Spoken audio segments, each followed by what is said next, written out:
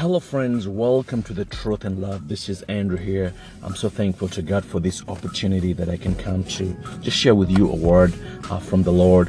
And today I want to share a scripture from the book of John chapter 8, and I'm going to read from verse 23. And Jesus says, but he continued, you are from below, I am from above.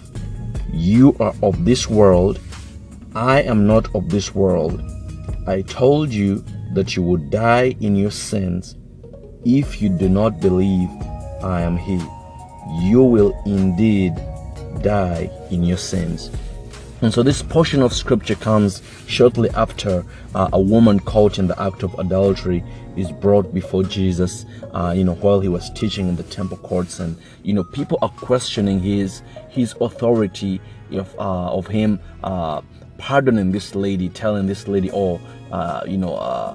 you go in peace, do not sin again. And basically Jesus is not condemning the lady as these Pharisees wanted him to do, because he told them, if nobody has sinned, let him be the one to cast the first stone.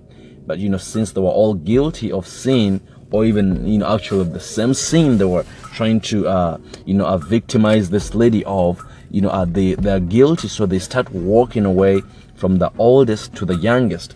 And so so down the line here, Jesus is addressing them, and in this verse that I just read, he says that if you do not believe that I am He, you will die in your sins. You will indeed die in your sins. Now this is kind of tough, and you say, hey, brother Andrew, why do you read such a scripture?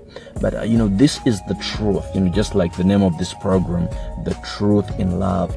If you're here today, you're listening to my voice, you're listening to this podcast, to this program, I'm here to let you know that Jesus is the way, He is the truth, He is the life. And today He's extending His invitation to you to accept Him as your Lord and Savior. He alone can wash away your sin. He alone can bring you to the Father. When you believe in Jesus, when you believe in Him, the Son of the living God, you have access to the Father. Your sins are forgiven. You're given a new identity. You're given a new chance in life. And the old things are all forgiven. The old is gone, and God gives you a new lease in life. So my friend, as you're listening in today, I just want to encourage you. I just want to let you know that God is calling out. God is reaching out to you. Please do not give Him a deaf ear. Do not harden your heart. When He calls you, as He's calling right now, open up your heart to Him. Open up your ears. Invite Him in.